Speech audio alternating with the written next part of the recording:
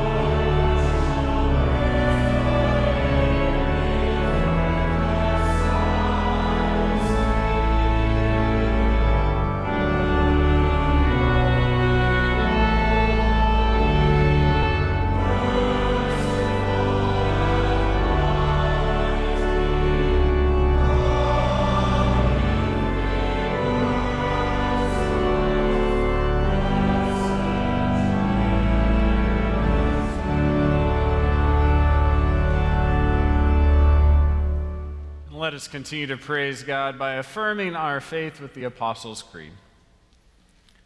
I believe in God, the Father Almighty, maker of heaven and earth, and in Jesus Christ, his only Son, our Lord, who was conceived by the Holy Spirit, born of the Virgin Mary, suffered under Pontius Pilate, was crucified, dead, and buried. The third day he rose from the dead. He ascended into heaven and sitteth at the right hand of God the Father Almighty. From thence he shall come to judge the quick and the dead. I believe in the Holy Spirit, the Holy Catholic Church, the communion of saints, the forgiveness of sins, the resurrection of the body, and the life everlasting. Amen.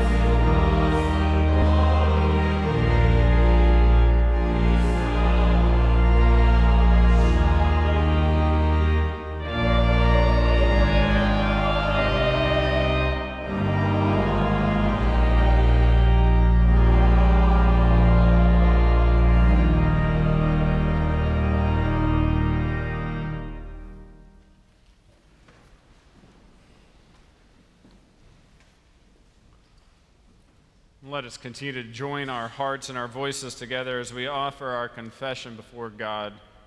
Let us pray. Holy God, breathe new life into us. In spaces of idleness, inspire growth. In moments of doubt, may grace abound. In times of uncertainty, reassure us of your promise. May your love transform us, O Lord. Amen. Hear the good news that Christ died for us while we were yet sinners. That proves God's love towards us. In the name of Jesus Christ, you are forgiven. In the name of Jesus Christ, you are forgiven. Glory to God. Amen.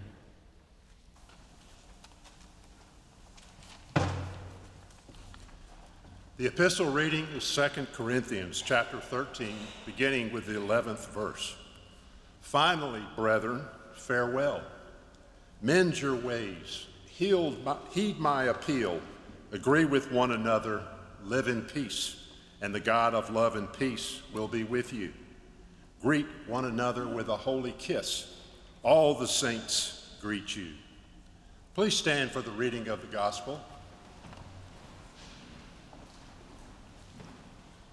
The gospel reading is Matthew chapter 28, beginning with the 16th verse. Now the 11 disciples went to Galilee, to the mountain to which Jesus had directed them. And when they saw him, they worshiped him, but some doubted. And Jesus came and said to them, all authority in heaven and on earth has been given to me. Go therefore and make disciples of all nations, baptizing them in the name of the Father and the Son and the Holy Spirit, teaching them to observe all that I have commanded you. And lo, I am with you always to the close of the age. This is the word of God for the people of God. Thanks be to God.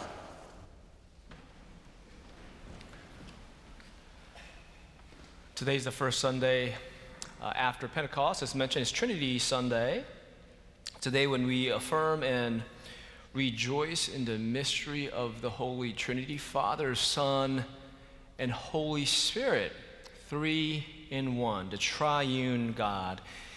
It is not an easy doctrine. In fact, it's one of the questions that we ask at Board of Ordained Ministry before would-be pastors are approved to be the ordained pastors in the United Methodist Church. Some people seem to be very clear about it. Some other folks seem to be confused about it, and there are others who don't really care too much about it. Be that as it may, for us Christians, for us United Methodists, the triune God is fundamental and foundational to our faith. Yet this theology was not always so crystal clear. There was a whole lot of different conversations and disagreements surrounding that which we take to be so certain today. Most notably, what's known as the Arian controversy, dating back to the early 4th century. It was between the two theologians, Arius and Athanasius, both of whom were Christian theologians from Alexandria, Egypt. It lasted for many, many years, and it was finally, quote unquote, resolved in the year 381 at the Council of Constantinople. So if you go to seminary, you're going to learn about all of that. Right? One cannot stress enough how important these things were. What we take for so granted now, I mean, I can't imagine people think we have disagreements today. I can't imagine the veracity of debate that surrounded something that is as perennial and important as the triune God.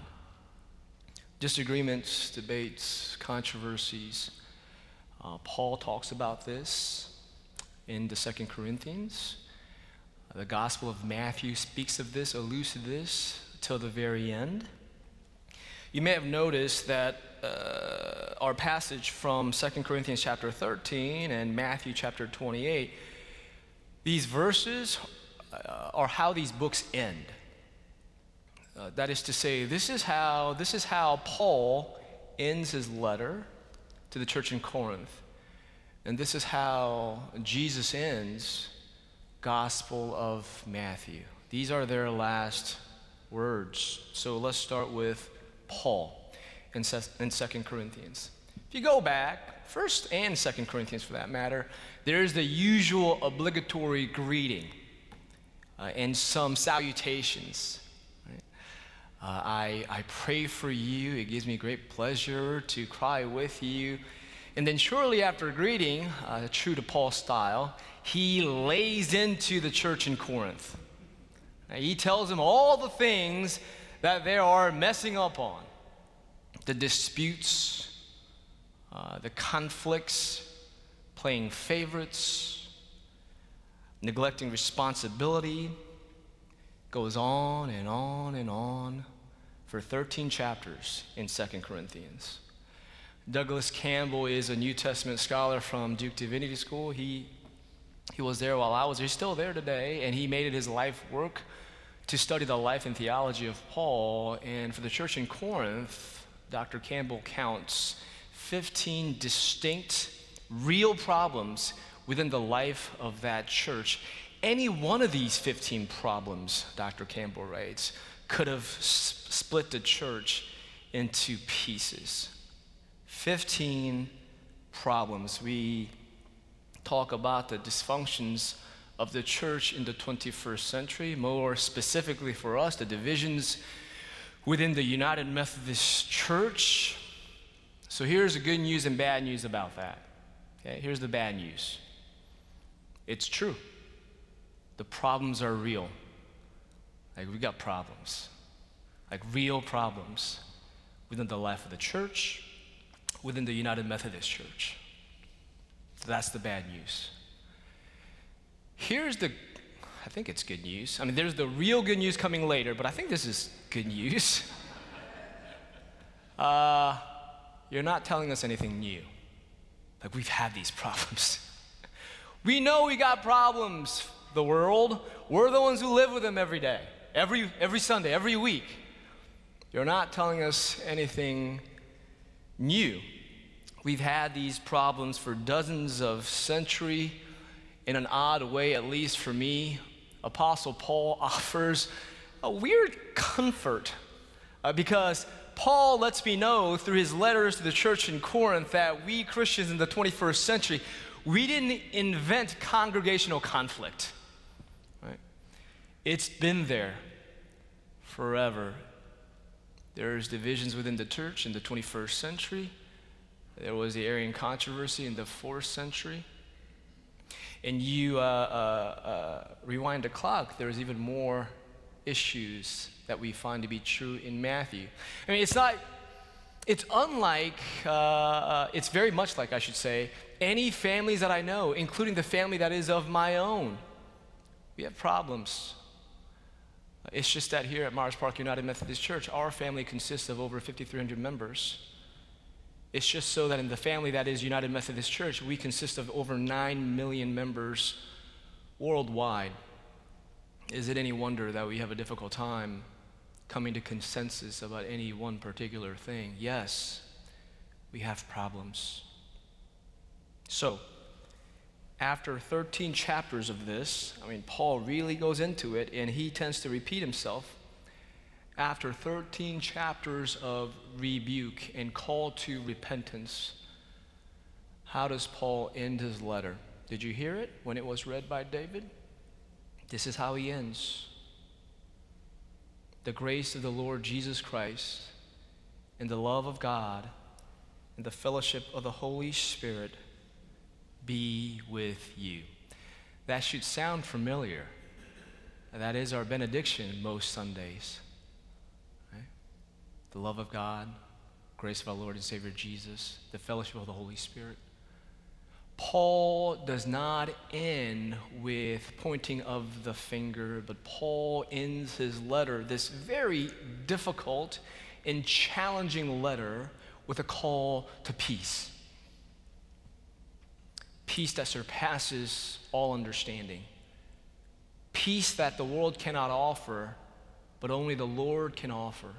Paul ends his letter to remind God's people, the church in Corinth and the church in the 21st century, that the love of God and the peace of Christ will be with us always, especially in times of challenges, to remind us you are not alone.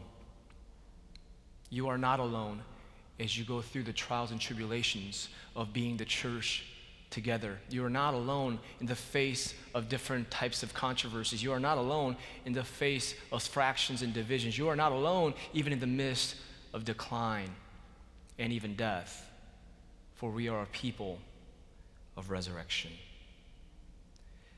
Beverly Gaventa, the New Testament professor from Princeton Theological Seminary, asserts that for Paul, she writes, the relationship among believers has a Christological warrant. It is based directly on God's action in Jesus Christ. Believers do not belong to themselves. Believers belong to Christ, and the relationships among believers must reflect the one to whom they belong. Did you catch that?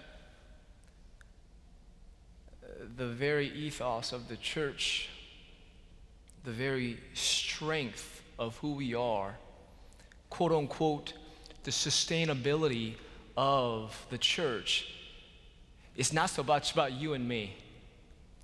It's about the one whom we believe. It's about Jesus.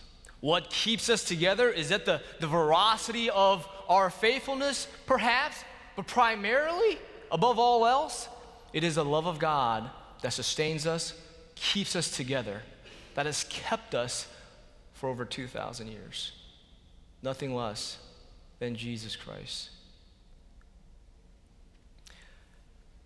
So we got divisions in the 21st century, Arian controversy, 4th century. The Corinth church can't keep things together. That's like the first, second generation church, and they're having problems already. And then let's rewind the tape a little bit more. Let's look at Matthew 28. In Matthew 28, the disciples, there are 11 of them because they haven't elected the replacement for Judas yet. So there's 11. They gather in Galilee as they were instructed by Jesus. Okay? We read these words. This is how the passage ends. When they saw Jesus, they worshiped him, but some doubted. Did you catch that? This is like toward the very end of the gospel. This is post-resurrection. They gather with Jesus, the resurrected Lord. They worshiped him, but some doubted. So this is what we know. I never thought about this. It's kind of interesting. Some doubted. So we know that it wasn't one, and we know it wasn't all, but it could be 2, 3, 4, 5, 6, 7, 8, 9, 10. Maybe it was majority. Maybe it was like 8 or 9 doubted, and Matthew's like, I can't really write 8. Let's just put some doubted. Can you imagine? Some doubted. after all that they've gone through, with all the breaking of bread, the healing of the sick, after all the mercy shown, the forgiveness showered, all the sacrifices that they've made together, after the life, ministry, crucifixion, death, and resurrection of Jesus, some doubted? Does that strike you? It strikes me. I wonder how Jesus felt. How would he respond? In Star Wars, Episode 4, A New Hope, there's a scene when an Empire admiral sneers and raises a series of doubts about the old ways of the Jedi, and Darth Vader has one of the most infamous cinematic lines of all time. He says, "I find your lack of faith disturbing." Sounds far more menacing when James Earl Jones says it. How would Jesus respond?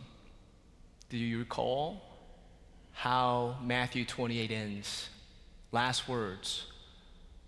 Jesus says to his disciples, "Remember, I am with you always to the ends of the earth."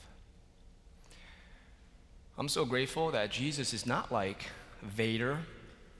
He does not rebuke his little ones. He does not punish the doubters. He says, "Remember, I am with you always till the ends of the earth." Jesus says, you will never be left alone ever, especially in spaces of your doubts, in seasons of your unknowing and searching.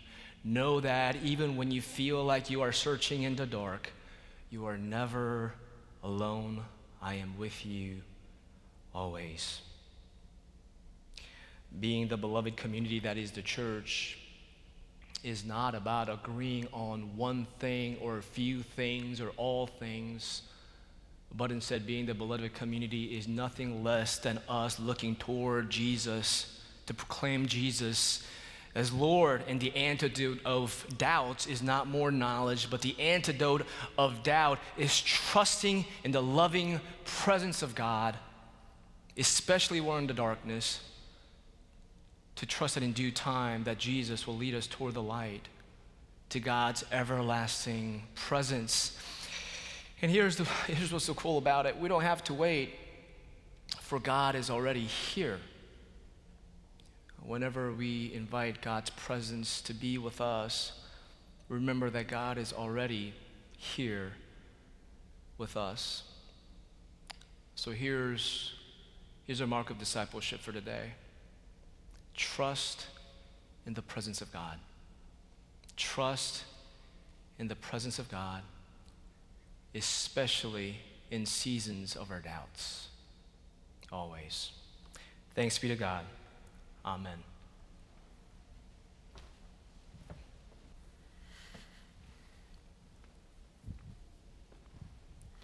Let us go to God in prayer.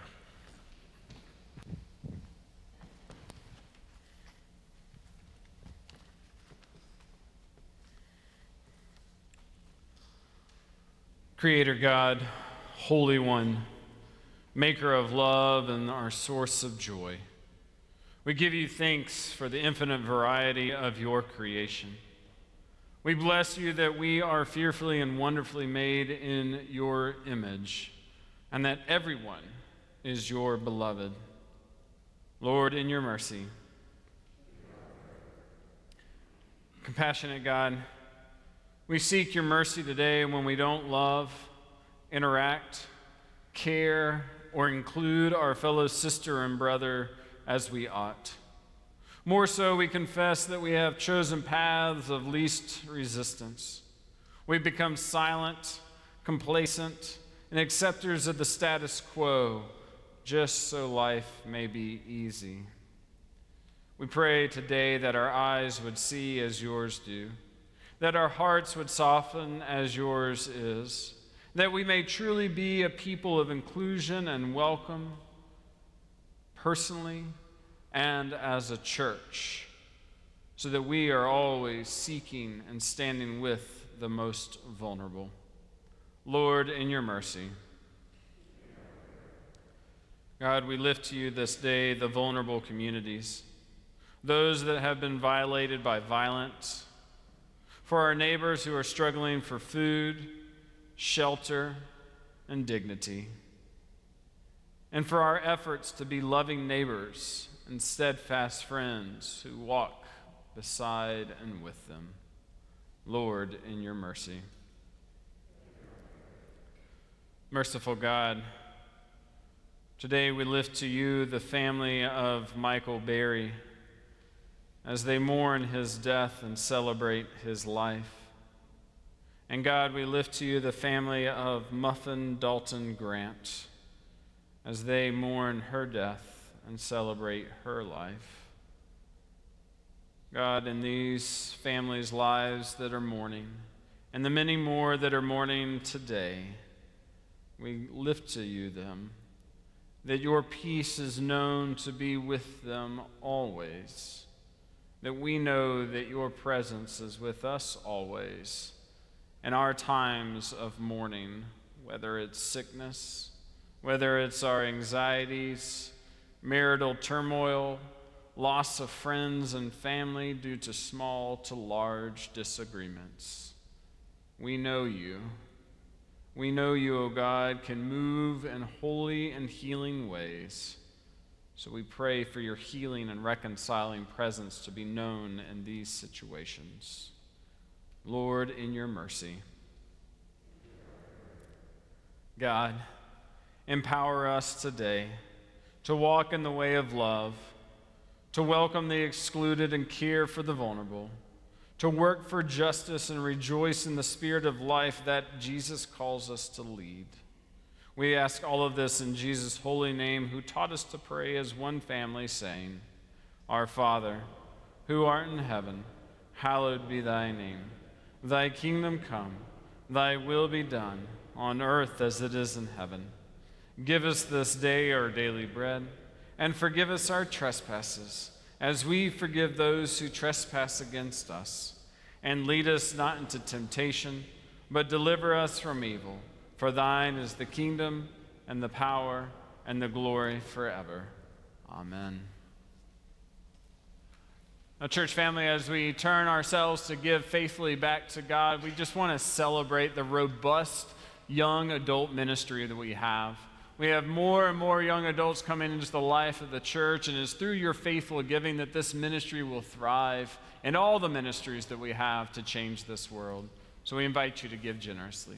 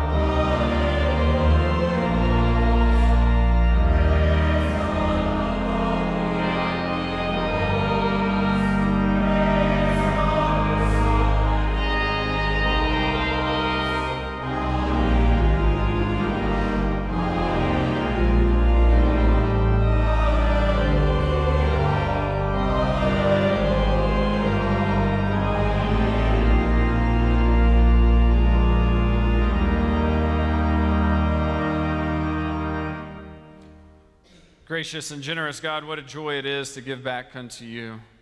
May these gifts enable us to participate in your work, to make things new, to create new paths, and to live into old paths of connecting people to your great love. In Jesus' name we pray. Amen.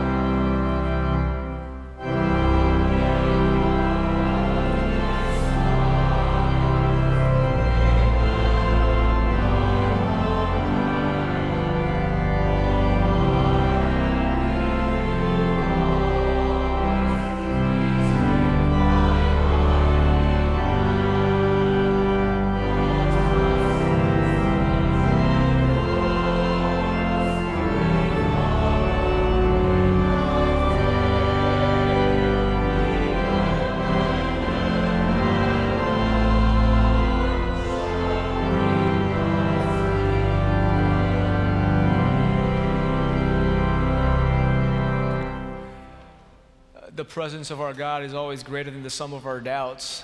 Now, may the grace of our Lord and Savior Jesus Christ, the love of God the Father, and the fellowship of the Holy Spirit be with us now and forevermore.